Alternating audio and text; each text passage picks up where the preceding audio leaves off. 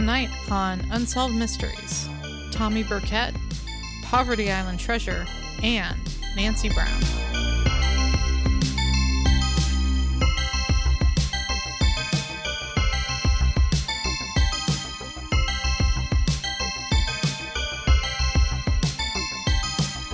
I'm your co-host, Crystal. And I'm your other co-host, Robert.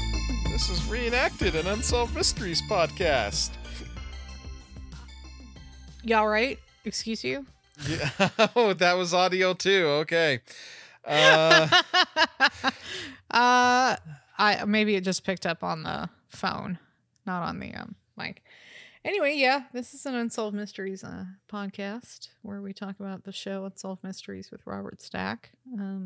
No Dennis Farina. And I'm going to throw you right out of that fucking window. No, fuck Farina. May he rest in peace, as we say here. Robbie. Yes. What's going on behind you? Oh, can you hear stuff? Yeah, I can hear stuff. Well, I don't. Maybe the. Well, let me tell you. According to the GarageBand slider on my, well, I can't say brand new because I bought it off my roommate. My roommate was he had like a couple of Macs that had been given to him because of his job, but he's at a different job now and he didn't need all of them. So I bought a MacBook Air nice from him for $250. Very nice. I've never actually purchased a Mac. Well, not recently anyway. So the Mac I record on was a work leftover. Okay. As well. Anyway, last weekend I was visiting Baja, California in Mexico for my birthday. And my husband Dave and we ended up very spontaneously at this food and wine festival. It was a really beautiful vineyard. We don't speak Spanish really. Somehow we finagled tickets to this thing and we're, I don't know. Mexican people are very kind to deal with us. And there's a quote by Anthony Bourdain that's like, when traveling, I'm not afraid to look like an idiot. And I think you can actually, if you're willing to just swallow your pride and look like an idiot for a little while, you can actually find yourself in some pretty fun situations like we did. And so there was a band. It was a very classy event. Everyone was dressed to the nines except for Dave and I, because we were not planning on going to an upscale food and wine festival that day. So we just looked kind of busted. But our money spends the same as anyone else, I guess. So they let us in, and there was a live band playing. Just a real classy situation. Okay. Lots of great food there. We had rabbit tacos. Oh, wow. Okay. What was that like? Very good. I mean, they were really chefy tacos. So there was like a lot of little dabs of sauce and like fresh picked mint. And they're very chefy. And then we also got to try some more indigenous type of food. And so I'm going on a bit of a tangent here just to fill out time. But I'll get to the point in a second. But there was, some of the native proteins. Obviously in Baja, there's a lot of fish, a lot of seafood. That's what they're known for. But then what they had before they had, beef or pig or any of that stuff to eat is that, it was rabbit is a protein source. Deer was another one. Quail is another big wild game source of protein. I did have quail while I was down there. That was separate from the food and wine festival.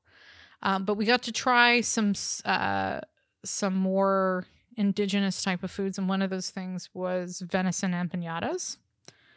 Venison empanadas, yes. Yeah. For those of us who are not in the know, what are those? It's deer. That's deer. Well, yeah, venison's deer. It's deer but meat. What's the empanada? Empanada can be a lot of things, but basically it is a folded pocket of dough that is either fried or baked, and it's got some kind of filling in it. Oh, interesting.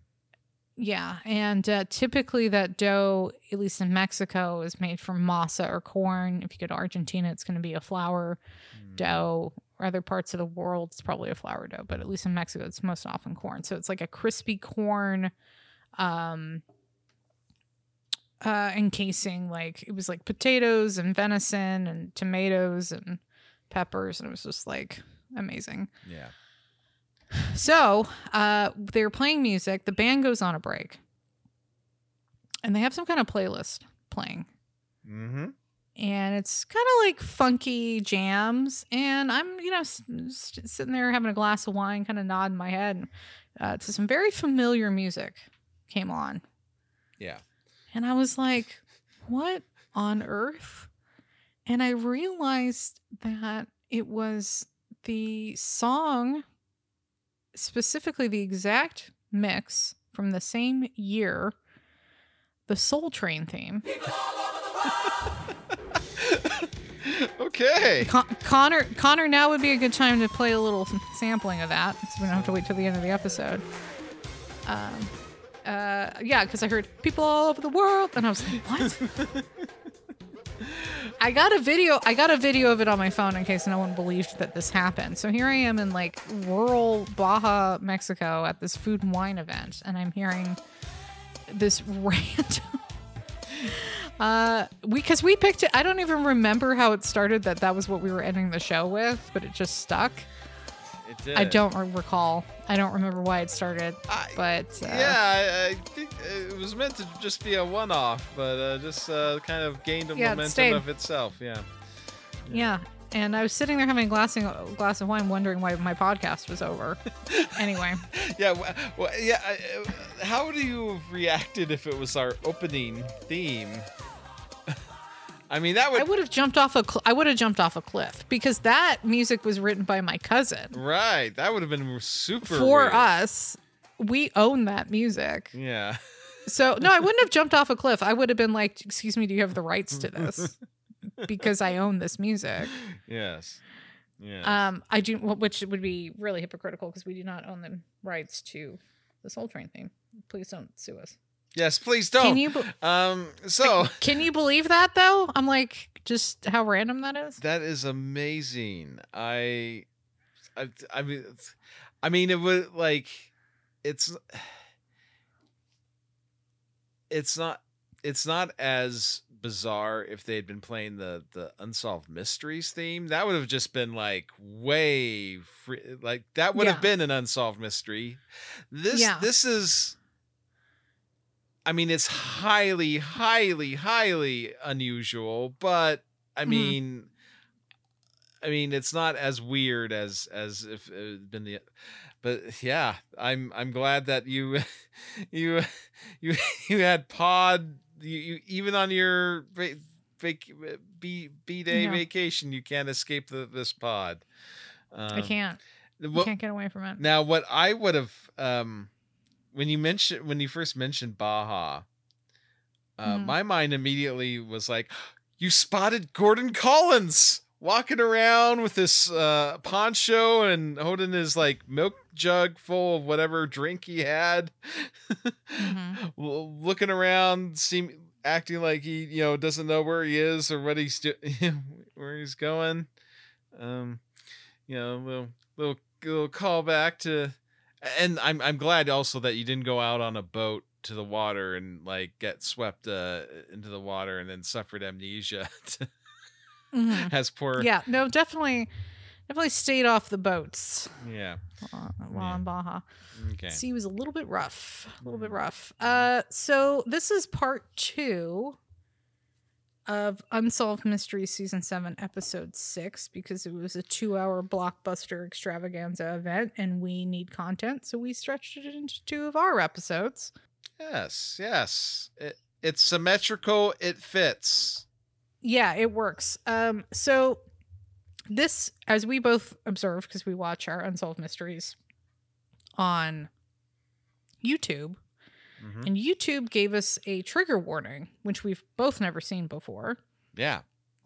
For this episode, for discussions of suicide. So I will also trigger warning our listeners, if you do not want to hear a discussion about a possible suicide, you don't like to hear that shit, feel free to maybe move 15 minutes past this time marker, and we will be done talking about it. Mm-hmm. I will say also, because I am not familiar with the exact protocols about how one discusses the concept of suicide.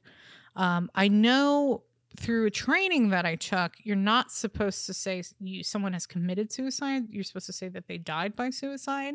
I see. I know that. But I'm also wondering, this is out of my own ignorance, and I'm not really looking for an answer here, but I am wondering if having the trigger warning is very useful. Is the discussion of someone else's suicide? I mean, do mental health professionals recognize that the discussion of someone else's suicide can be so triggering for somebody that they might, if they've already been contemplating it? Yeah. Because I've noticed too, anytime there's any suicide depicted, even fictionally, like every show now has to have the hotline at the end of it. If you or someone you know is blah, blah, blah, blah. Is that helpful? Or is this just like removing some culpability? Well, I mean, if we're talking about what the motivation was, I'm sure removing culpability was the foremost on the minds of all media people who see that get inserted in. Right. They just want to wash their hands of anything, I guess. But it's also like, I know there are such things as suicide clusters, specifically like if in a high school, a student dies by suicide, sometimes that can inspire other, I know those things exist, but I'm just wondering, is merely the mention of it in a movie or television show so sort of triggering that I don't know. I don't feel like the trigger warning is doing anything. And I don't feel like the suicide hotline number at the end of the show is doing anything either. I think this is just media companies washing their hands of any sort of culpability of this. Well, I mean, that's certainly the motivation. I mean, now it's not necessarily mutually exclusive that, like, I mean, they're they're washing their hands of culpability, but maybe some people actually called the number. Maybe. I don't know. Yeah. I will just say this. If you call a mental health hotline, at least in the state of California, and you say, I'm afraid I'm going to hurt myself or that I'm going to kill myself, that is a really great way to get cops at your door and then basically being committed on a mental health hold for 48 hours, possibly not in the best of facilities. It's in my opinion, a good way to go from a really dark situation to a worse one. And so I have a lot of feelings about that. But hey, that's just based on what I've heard and some experiences I've had. But I honestly feel like sometimes that hotline, at least where I live, can be counterproductive. So noted. But if you feel like you need some help, it's 1-800 don't call reenacted podcast, because I don't actually have the number for this. Okay, so let's talk about it. Yeah. Let's talk about Thomas Burkett. Tommy Burkett. Who they often show in this segment a picture of him standing against a brick wall. Yeah, so I'm looking at it right now. Yeah. Oh, okay. Then I'm interested in hearing what you think, because a notion that worked its way into my mind when I saw that picture was, I saw it, and I immediately thought to myself, oh, he kind of looks like a awkward-looking 16-year-old Jeremy Renner. Yeah, I can see it. Yeah. Okay. Good. Thank you for validating. Yeah, of course. Yeah. Okay. So Tommy, he's a college student, right? And the segment starts out with like he's returned home for Thanksgiving vacation, as some of us did in college, not all of us. And what does that mean? I didn't either, unless my family at the time happened to be kind of close to where I was living. Yeah. But I didn't really. This going home for Thanksgiving is kind of like a new thing to me. Right. Precisely. You know. Yeah. Yeah. Had a lot of Friendsgivings and grateful for those. Those were lovely. Yeah. Yeah, for sure. So his parents, they go out to, I guess do parent things, and they come back and This is really a case, by the way, of the wiki being providing much more useful details than the segment. Oh, really? Well, I'm glad to hear that. Maybe you can shine some light on stuff. They come back and their son is dead of what the authorities insist was a suicide. Mm-hmm. His parents are not entirely convinced of that. Mm-hmm. Now, we just had a segment not too long ago where it was the same thing, where the parents had found their son dead. Really similar situation. I thought we had already discussed this segment. That's how similar I found it to one from a few episodes ago. Do you know the one I'm talking about?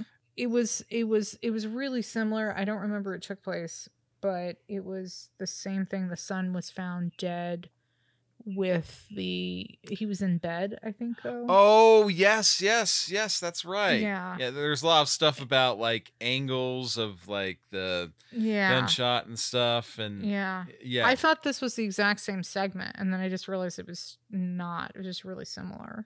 It has a similar sort of setup because of the all the questionable stuff surrounding the suicide situation. So why was Tommy murdered? I don't know. Oh. Because I don't think that's what happened. Oh, okay. I'm sorry. It's just you. I often perceive you as being like the contrarian to like, like the show's like, well, here's the story, and you're like, yeah, let's wind back on that. Well, I was going like in my mind, I was getting so tied up with this other segment because it was so similar. It was basically like, the cops write it off as suicide immediately and don't do any follow-up investigation. And then the parents end up hiring a PI and doing all this digging and stuff and saying, the crime scene investigation was botched and you didn't consider this evidence and the cops aren't doing it. It was just like beat for beat the same story as this other segment that we did. Mm-hmm. And I'm kind of convinced please continue with the details. Because wait, I thought you were leading off on this segment. Am I doing this? I don't know. Okay, so sorry, I guess right. I kind of just wandered in and was like, "Hey, there's this blah blah blah." And well, I thought you were doing so well. I didn't want to. Oh, thank you. I appreciate that. So basically, I don't want to get things tied up. There's what's in the wiki, and then there's what Unsolved Mysteries actually gives us, which is now that I'm reading the wiki, I think the parents might have a point. Oh here. Shit! But as presented in Unsolved Mysteries, I will say it because it does sort of feel like the way Unsolved Mysteries slaps it together is like, there's lots of odd stuff that happens, so clearly.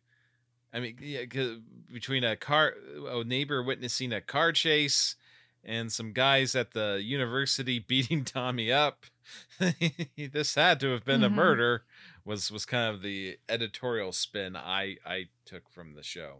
Well, it's the day after Thanksgiving, and I guess Tommy was supposed to go somewhere with his parents, but he was out and he didn't come back in time, and so they just went to the thing they were going to, and then they come back a little after 6, and they go into the house, and his car and Tommy's car is out front, so they know that he's home, and they go into the house, and they go upstairs to his bedroom, and they see he has been he's dead. I mean, that's basically what's going on. And as Unsolved Mysteries presents it, it seems as though he had been shot, or he had shot himself through the mouth. And then there was the gun in his hand. So that's the info given there. Obviously they call the cops, are the EMTs. EMTs pronounce him dead at the scene. Weirdly, just leave his body though. Yeah, that seemed odd to me. They were like, he did, and then they leave. It's like, what? You don't just leave. I mean, maybe I'm just getting this idea from cop shows, but the EMTs stay, and especially when they find a body, they stay there until the cops arrive to take over the scene. Yeah. At that point, it becomes a criminal investigation. They don't just bounce off the scene. Kind of seems like you're leaving the scene open to modifications between the yeah. And so then Fairfax County Police show up. And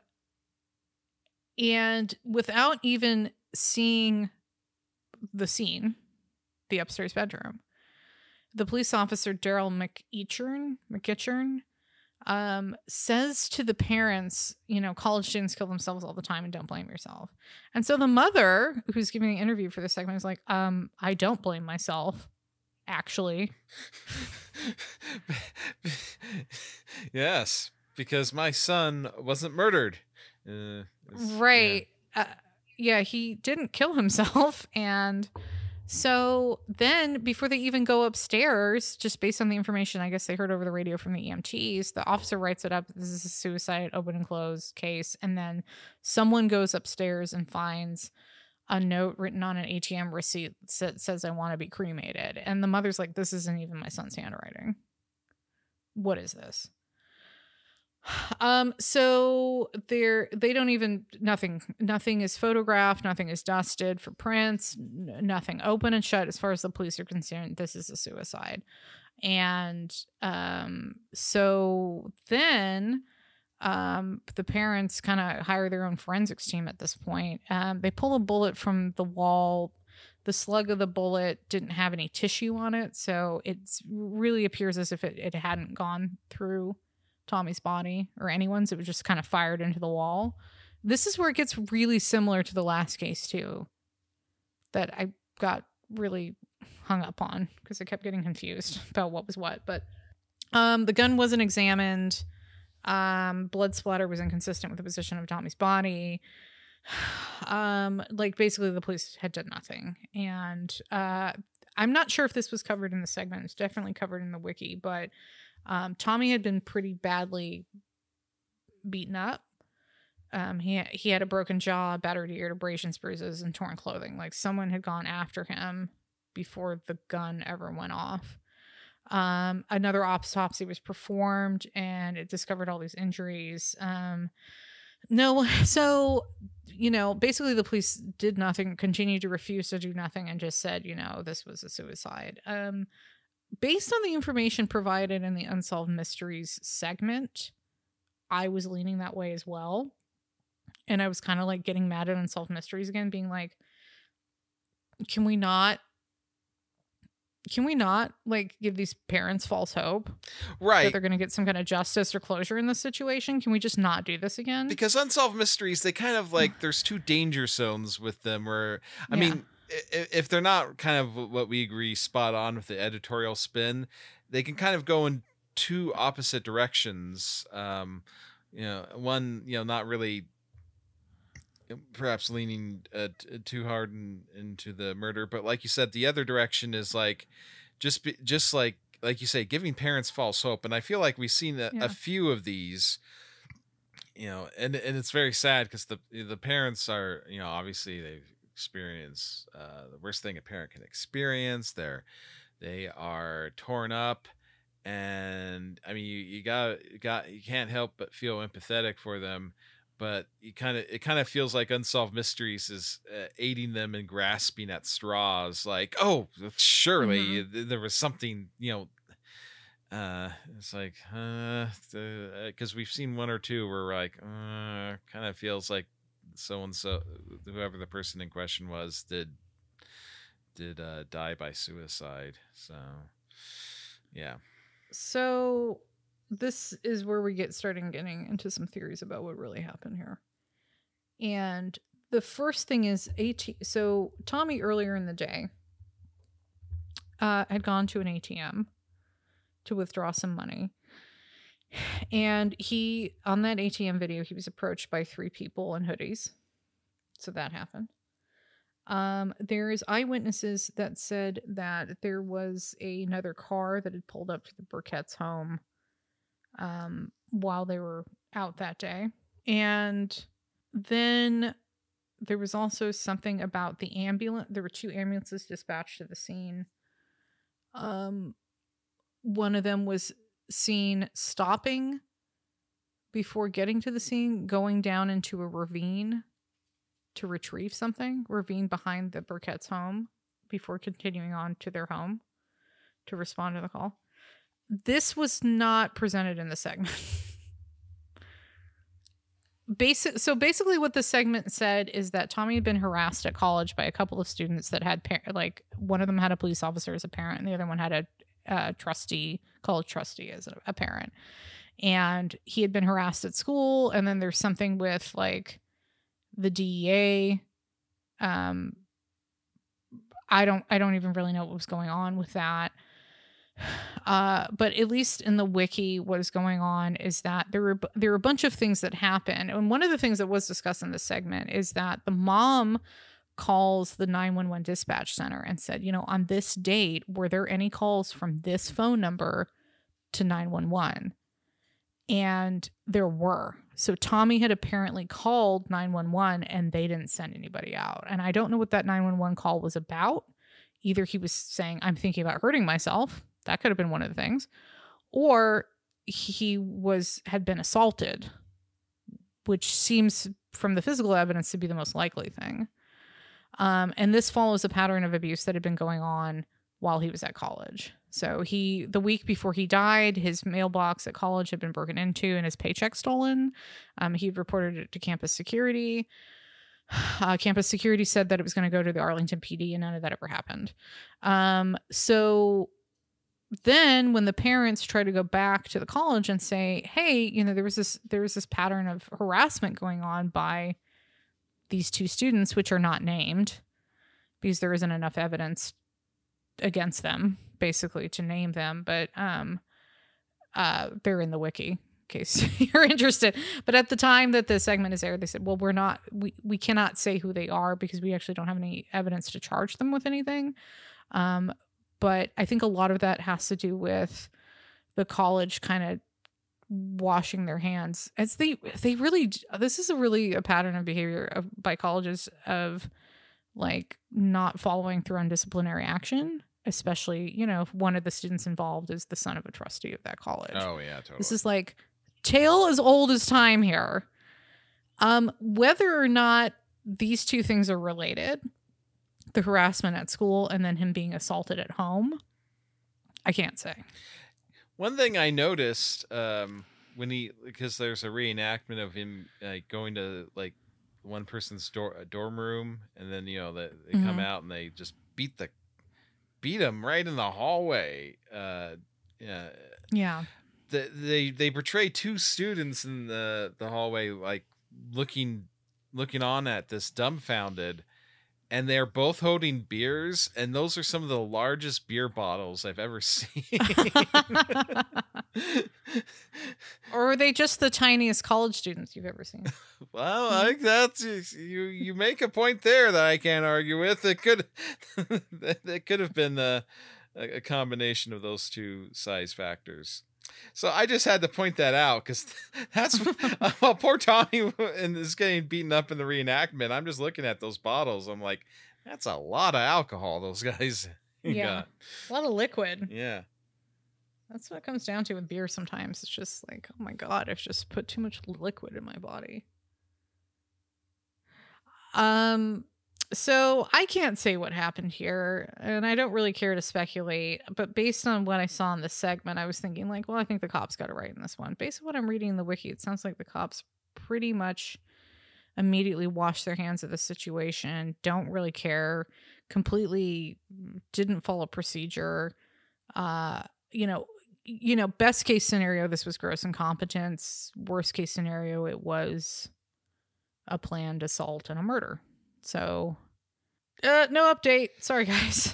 I felt so, yeah. Yep. So that was Tommy Burkett. Do you want to talk about Treasure? I always want to talk about Treasure. We have actually what I found to be somewhat brief Treasure segment. I would have liked more Treasure, less murder. Yeah, I mean, this episode, as a percentage, murder was pretty heavy on it. Like, we didn't even have a lost love to pad things out. No. Yeah. Not. Yeah. Okay, well, the following segment takes us all the way to Michigan. And there's I guess an island out on the Great Lakes called Poverty Island, which I don't... Seems kind of ironic considering that this is all about like what, $400 million worth of gold, 600 million, something like that. No, 400. 400, yeah.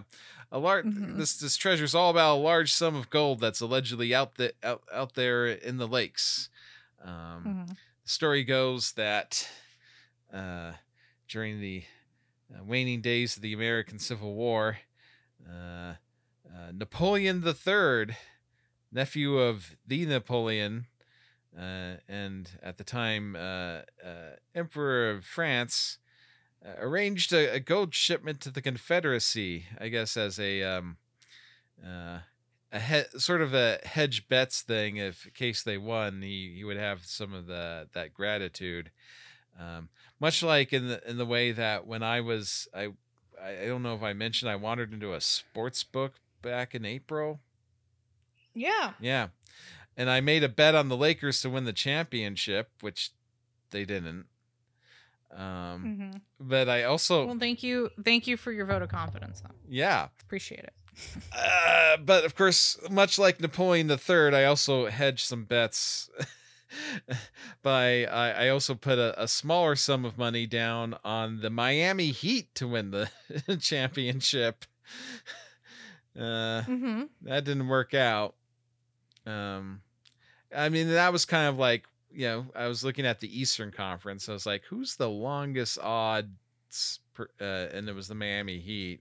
So they were facing the Milwaukee Bucks in the first round. So I guess everyone figured they would lose. And so I put a small, like about $50 down on the Heat, which if they had won the championship would have equated to about $15,000.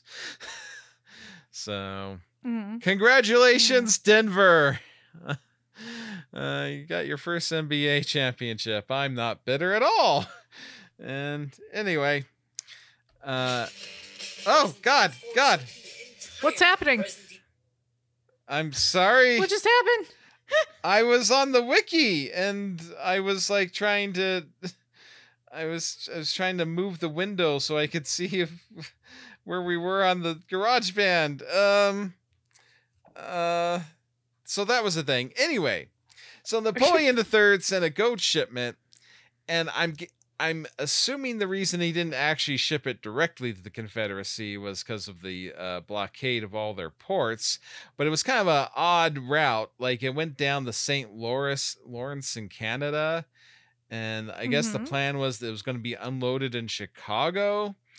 But then even then, that means that it somehow has to be transported through Union territory to make it to the Confederacy. This kind of seemed like a highly risky endeavor.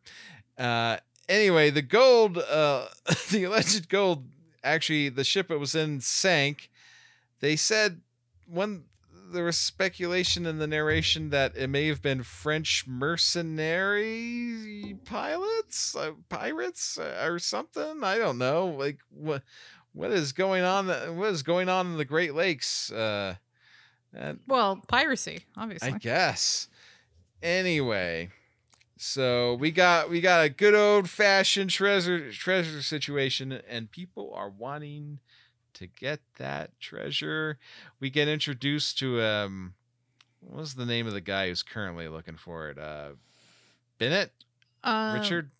It's Richard Bennett, yeah. Who's now spent $100,000 of his own money. By the way, all the great treasure hunters. And 45 years. And 45 years of his life. 45 years. Much like all the great treasure hunters that have been featured on Unsolved Mysteries, he had this treasure has actually represent a net loss for him. Though didn't the segment make some allusion to he had written a book about the subject? I'm sure he did. Yeah. So I know if it's sold, then maybe he recouped his money. But I for one, I don't know how many people are going to rush out and buy his book. But yeah, they show us a little bit, and I think this is like a salt in the wounds thing to me, because if you're going to be one of these treasure hunting guys on Unsolved Mysteries, they at least interview you and you get to be on TV and stuff. But I feel like with him, they show him walking onto a boat with some of his chums. Mm-hmm. And that's it's just enough footage so oh, that's the loser who spent $100,000 looking for this gold. I guess it had been recovered in the 30s but then sank again. There's someone who recounted as a young boy he went wandering. I believe he lived on the island. He went wandering to the beach and he saw some vessel out there on the water. They pulled something up and all the guys were very excited on the ship about it. Which I guess he's assuming that was the gold. I mean, what if they were just fishermen and they really got a really nice catch? But yeah, at night there was a storm or something, and the what they had recovered on their pulled up, it snapped and it fell back down to the into the depths of the water. Yeah. So and I guess they've made allusions to other people, like wealthy Chicago business and bankrolling attempts to get this money. All for naught so far. All for naught. And then I don't know, this segment felt really short. And I also feel like because at the end, Robert Stack is talking about, people advise caution if you're going out on the Great Lakes looking for treasure, because it's, it can be rough out there. And I don't know, it kind of just felt like they, I don't know if you perceive this, that he didn't even really have time to completely finish the sentence before they fade to black and we go. Yeah. You noticed that? I did notice that. I was like, okay, well, off to the next thing, I guess. Yeah, I don't know. I feel like that's behind the scenes. People no one wants to hear about this treasure. No. I do. I did. Yeah. Actually. I did too. Want to hear about the treasure. Yeah. So did you remember anything else from this segment that you found noteworthy or amusing? Did you talk about the sled? The sled? The sled that Steve Harrington, not Steve Harrington, I'm sorry, Richard Bennett had devised. It's a sled where I guess divers would just sit on it and get dragged against the floor of Lake Michigan in freezing water. I guess I didn't really pick up until on they that. Saw something, I guess. That sound. Yeah, there was a sled. There was footage of all the rocks at the bottom of Lake Michigan too. I remember that there was talk the conclusion was well, we're only really going to find it if we have people down there, keeping their eyes out. Yeah. So there was a sled that he devised where I guess you just ride it until you find the treasure. And that's how he found the treasure. I was thinking there's probably a lot of really interesting stuff at the bottom of these Great Lakes. Yeah. There's obviously the ship that Gordon Lightfoot sang about in Lake Superior, which I'm not. Someone is screaming at me right now. I know it while they're listening to this. It's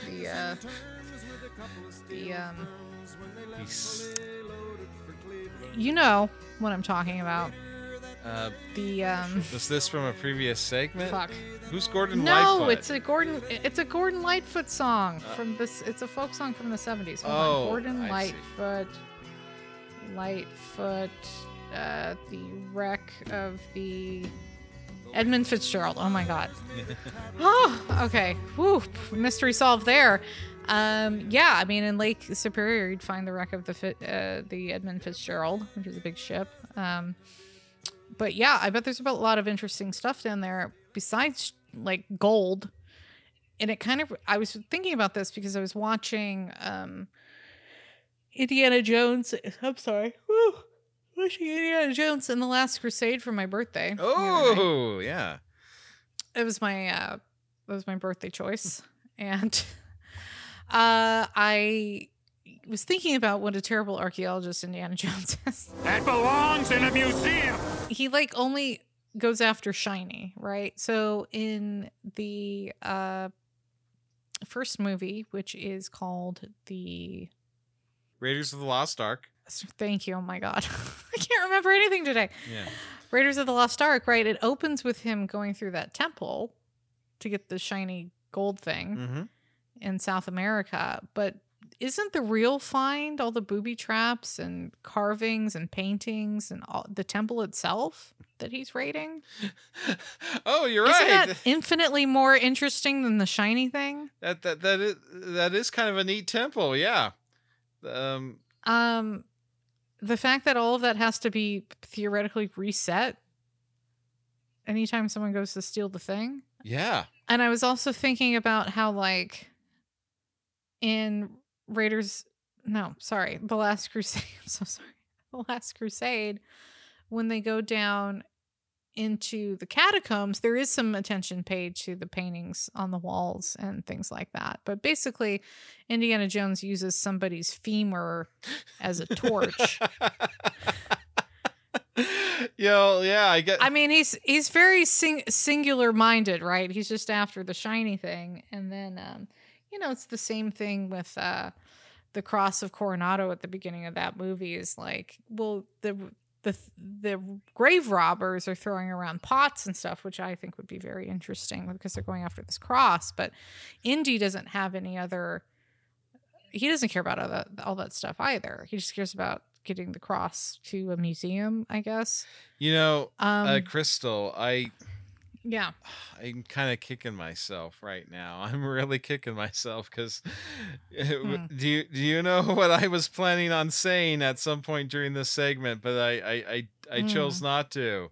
When they were talking about the gold and all the people trying to retrieve it and whatnot, I was going to say it belongs in a museum. Yeah. I should have realized you would have watched Last Crusade on your birthday weekend. Oh.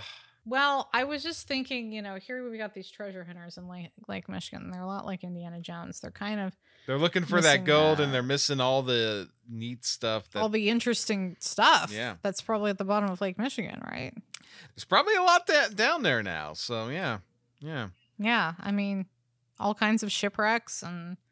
I mean, at least they are explicitly just looking for the gold for money purposes, whereas Indy is ostensibly an archaeologist. Yeah. Well, I mean, he's a tomb raider by any other name, He's not a very good archaeologist. Well, yeah, he breaks a lot of shit. Doesn't that God? What's the name of the heel in the Raiders of the Lost Ark? Belloc. Belloc? Yeah. Doesn't Belloc say something like, "You and I are not too, unalike"? And Indy's like really indignant on that, but Belloc's not entirely wrong in that assessment, right? Hold on a second. No, I know. Nazi collaboration aside. That's a major DQ here. And similarly in The Last Crusade, yes, I understand you want to obtain the thing, but the minute that you collaborate with the Third Reich to use their resources to get that thing, yes, you become qualitatively different than Indiana Jones, I think. I guess you make a point. Someone who's just sort of Indy's callous disregard for all this other stuff just for the shiny thing. Yeah. Mm-hmm. Do you think you're gonna see the new Indiana Jones movie? It's coming out at the end of this month. Well, it's I mean, obviously we preface this with I very rarely step foot into theaters by nature. As I don't either. Yeah, I don't go to the theater either. So yeah, because like this year, the only thing I've stepped foot in theaters this year was I wanted to see Evil Dead Rise because I was curious about that 93% critics score on Rotten Tomatoes, and then my plan later in this year. I'm looking forward to Ridley Scott's Napoleon movie starring Joaquin Phoenix as Napoleon. So I'm gonna go see that. And those are the only solid plans I had for movie making. But I mean, who knows? Yeah. Sometimes the Cooper family goes off and sees a film, and I get invited along, and that's actually how I see about like 80% of the movies I see in the theater. I'm kind of torn because, man, just watching my critiques of any of Raiders of the Lost Ark and The Last Crusade are just so minor because I do consider them such perfect films. Oh, they're great movies. Movies. Yeah. And like just the efficiency with which they're made. There's a sense of humor. I mean, Spielberg is the king. Yeah, that's it. And so I'm, and then we all went and saw Indiana Jones and this Crystal Skull, and then like that was terrible. And then we just erased it from our collective memories. And I saw the trailer for this new Indiana Jones movie, and I'm like, well, looks like it could be okay. I'm like, it could be okay. But I just like, I realize that Spielberg is the EP on it, but it's like, if you don't have him in the editing room, if you don't have him behind the I mean, it doesn't have that. Yeah, magic. That's the thing. Like, I mean, just being EP's not enough. Like, he's got to be in there in the trenches with his hands on stuff, and because that's what he's really good at, and that's why where his work really shines. So, did you know that Spielberg was in the Blues Brothers movie? Oh man, I can't believe I'm the one who's being the revelation on this. He has a cameo in the Blues Brothers movie, and like when you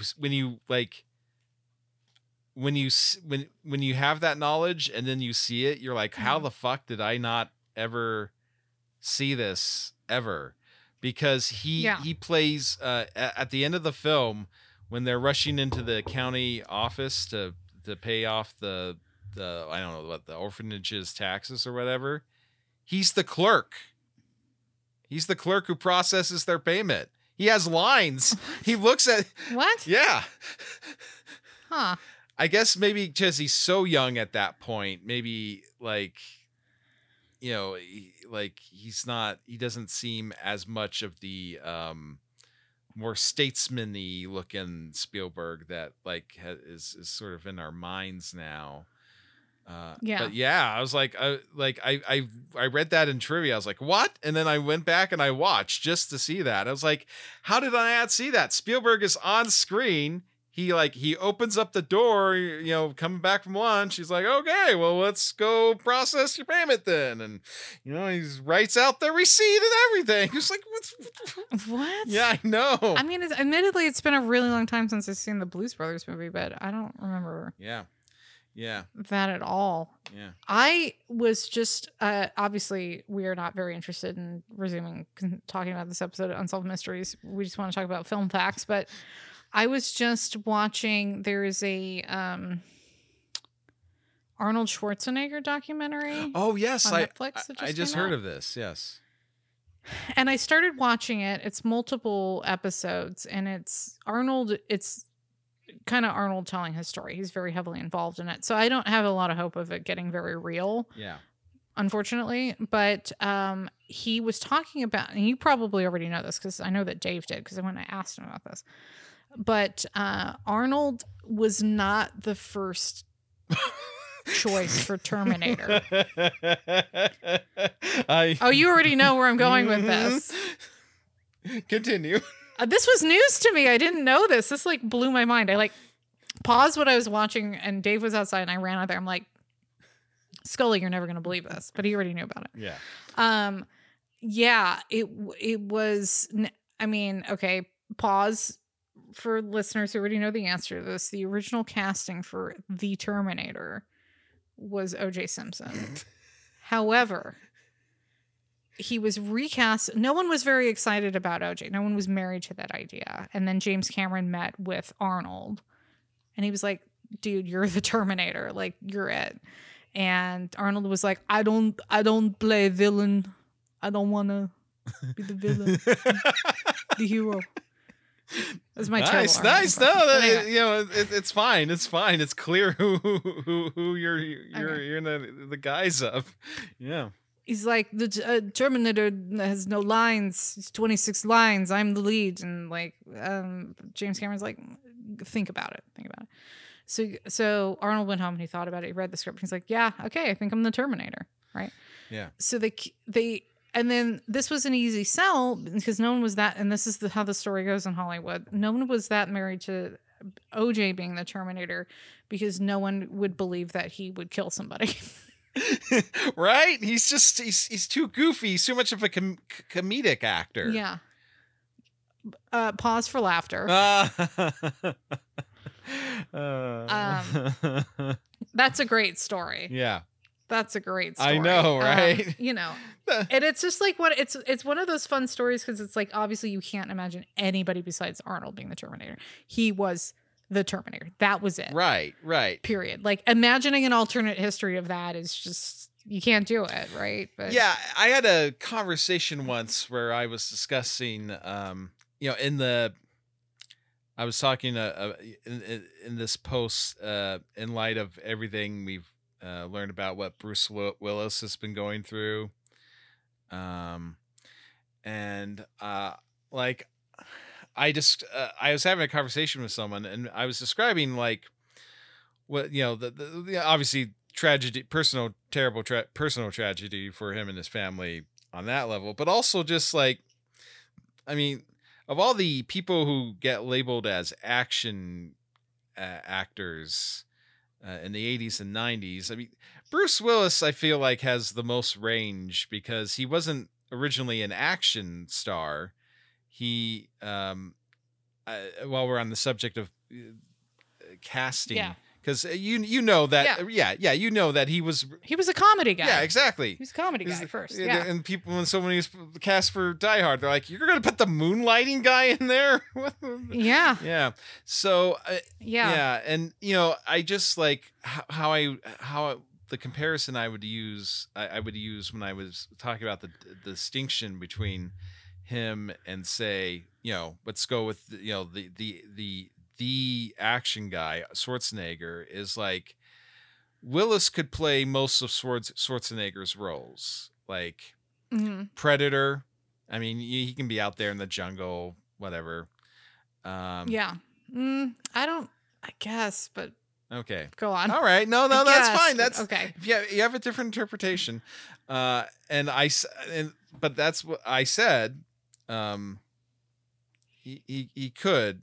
With the with the exception of the one role Arnold did that no one could ever excel Arnold past would be as the Terminator, because like Mm-hmm. Arnold's range is not that great. He like the reverse cannot be said. Like Arnold would not be able to do most of the movies Willis has done. Like Arnold, like, can you imagine Arnold in The Sixth Sense?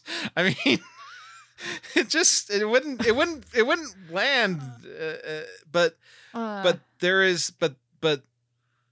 when it comes to playing the Terminator, Arnold is able to be a cybernetic organism better than anyone. Like, yeah, I mean, like the man can become a machine. I mean, we should probably keep talking about Unsolved Mysteries, but now I'm too excited. I want to keep talking about 80s action stars. Me too. Because I'm like on this now, and it was somewhat related to treasure hunting. Yeah, like, it's I don't know. Whatever. So you brought up The Fifth Element, and that reminded me. I was at a Dodgers game a couple of nights ago. Okay. That's baseball. It's a baseball team. Here in LA. right. I'm sure everyone knows that. But anyway, I was at a Dodgers game the other night, and guess who you're not gonna guess, and we don't need to spend time on guessing. Chris Tucker threw the first pitch. Okay. And I have not seen this guy anywhere in anything for 20 years. Yeah, I mean, I have a similar relationship with Chris Tucker.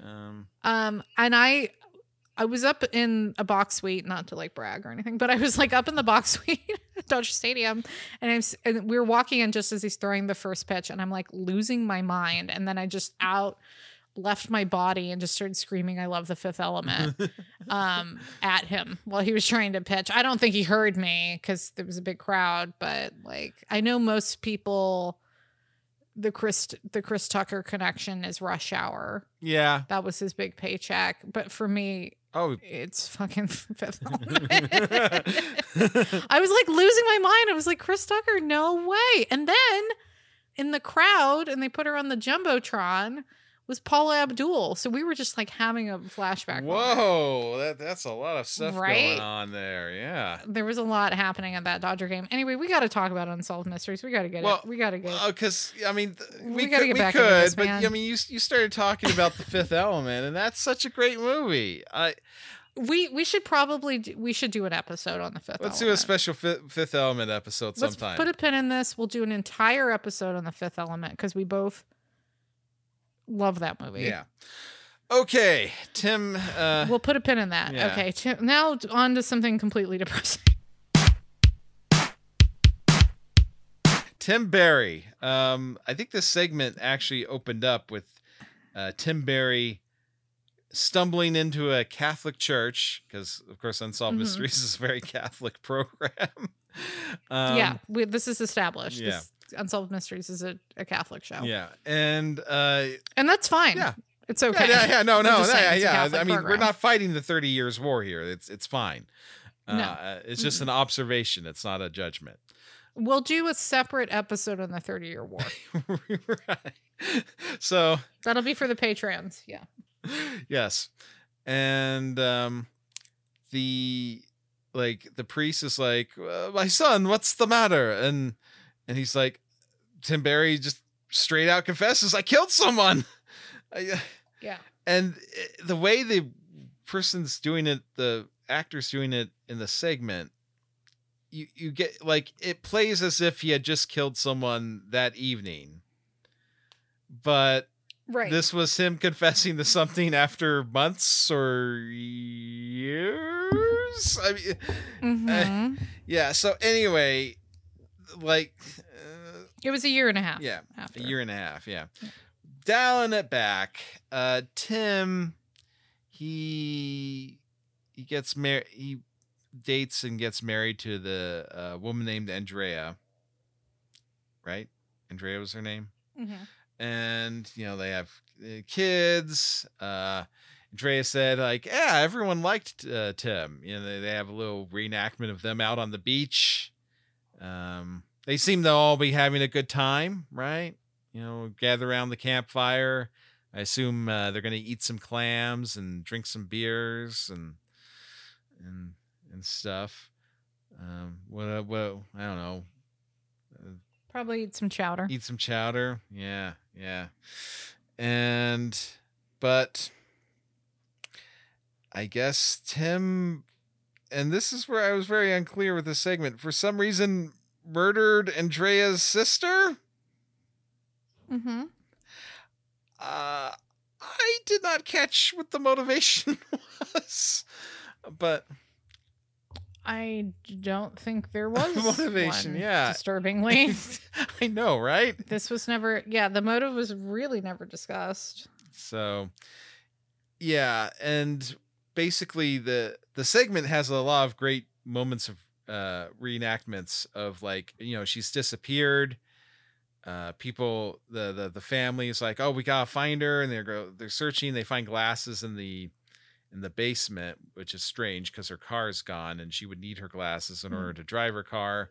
And so her car's found without her in it. So they, the family has that sinking feeling in the pit of their stomach.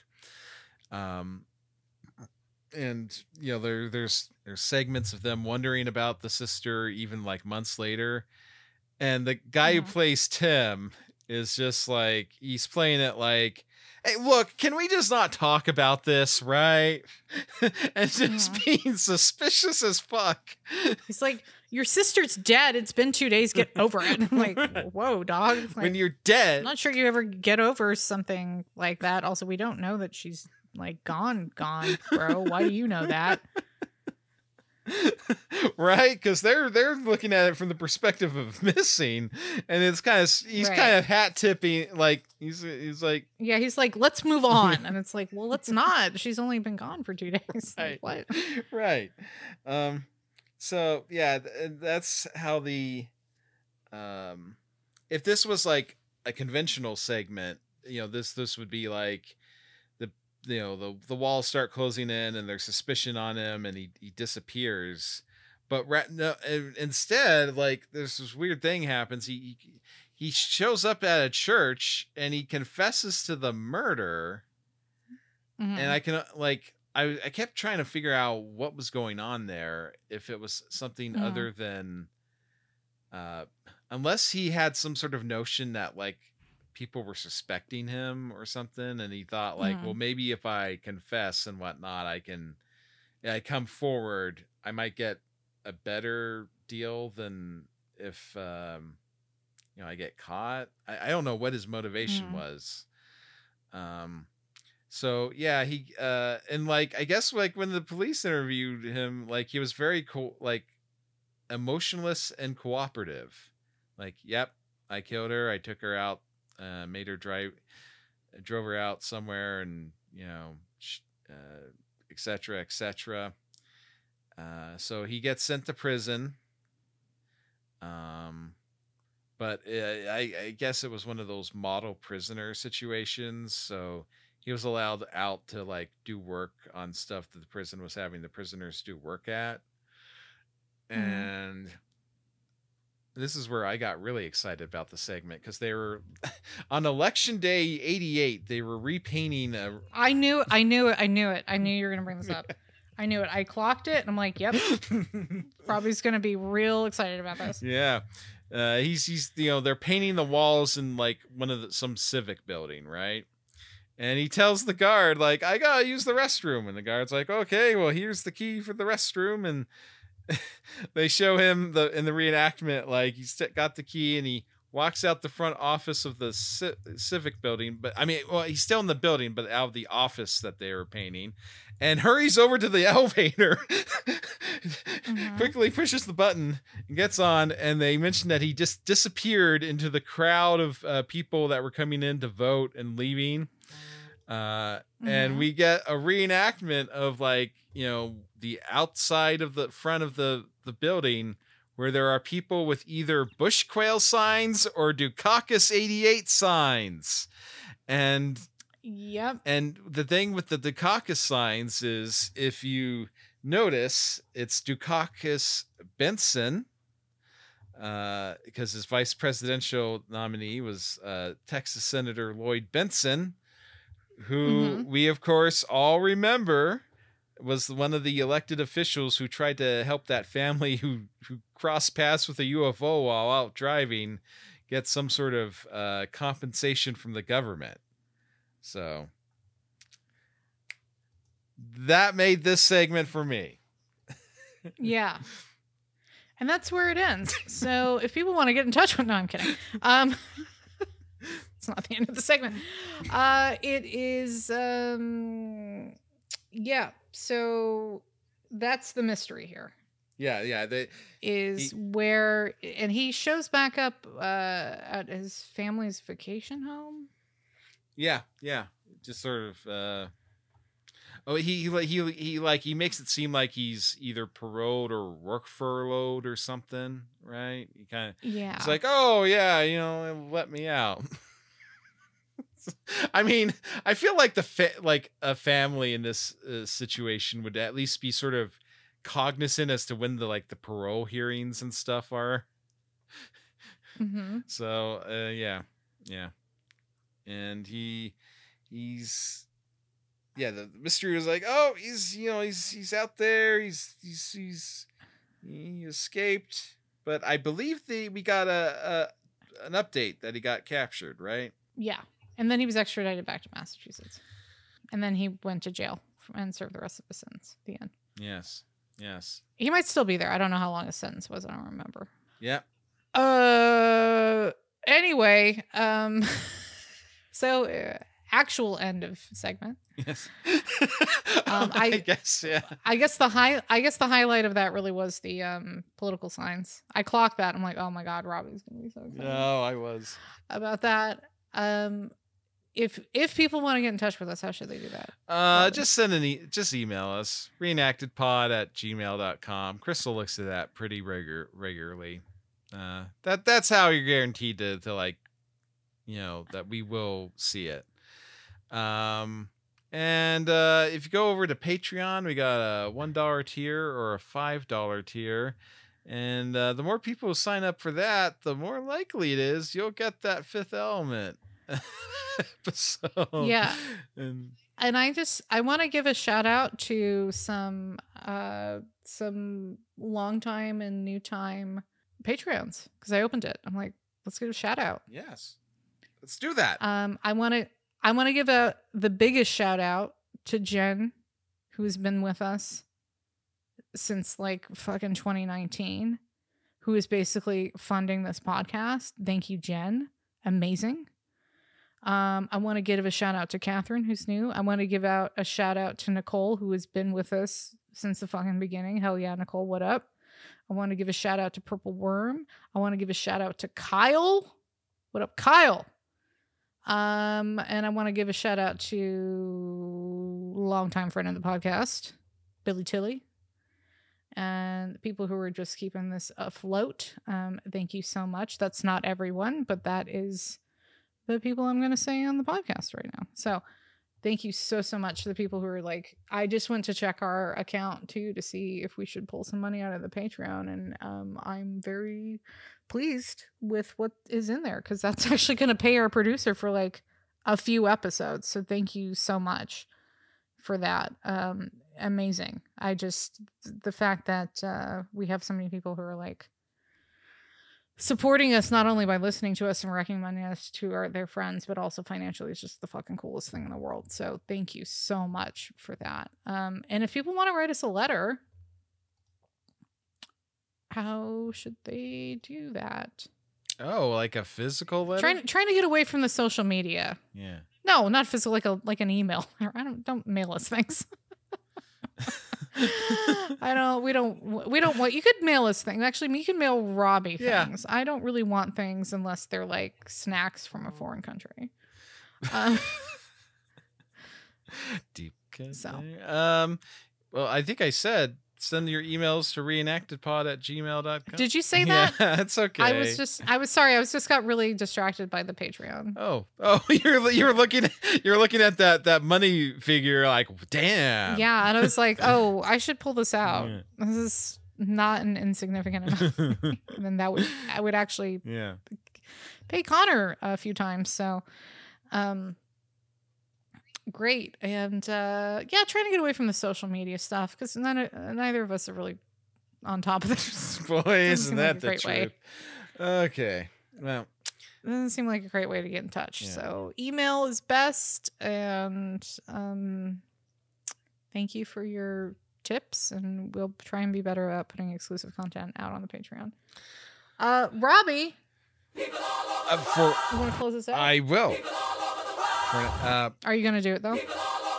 For every mystery, there's... But, Robbie, are you going to do it? I Please go ahead. I guess. I don't... you've really got some doubt in me now. For every...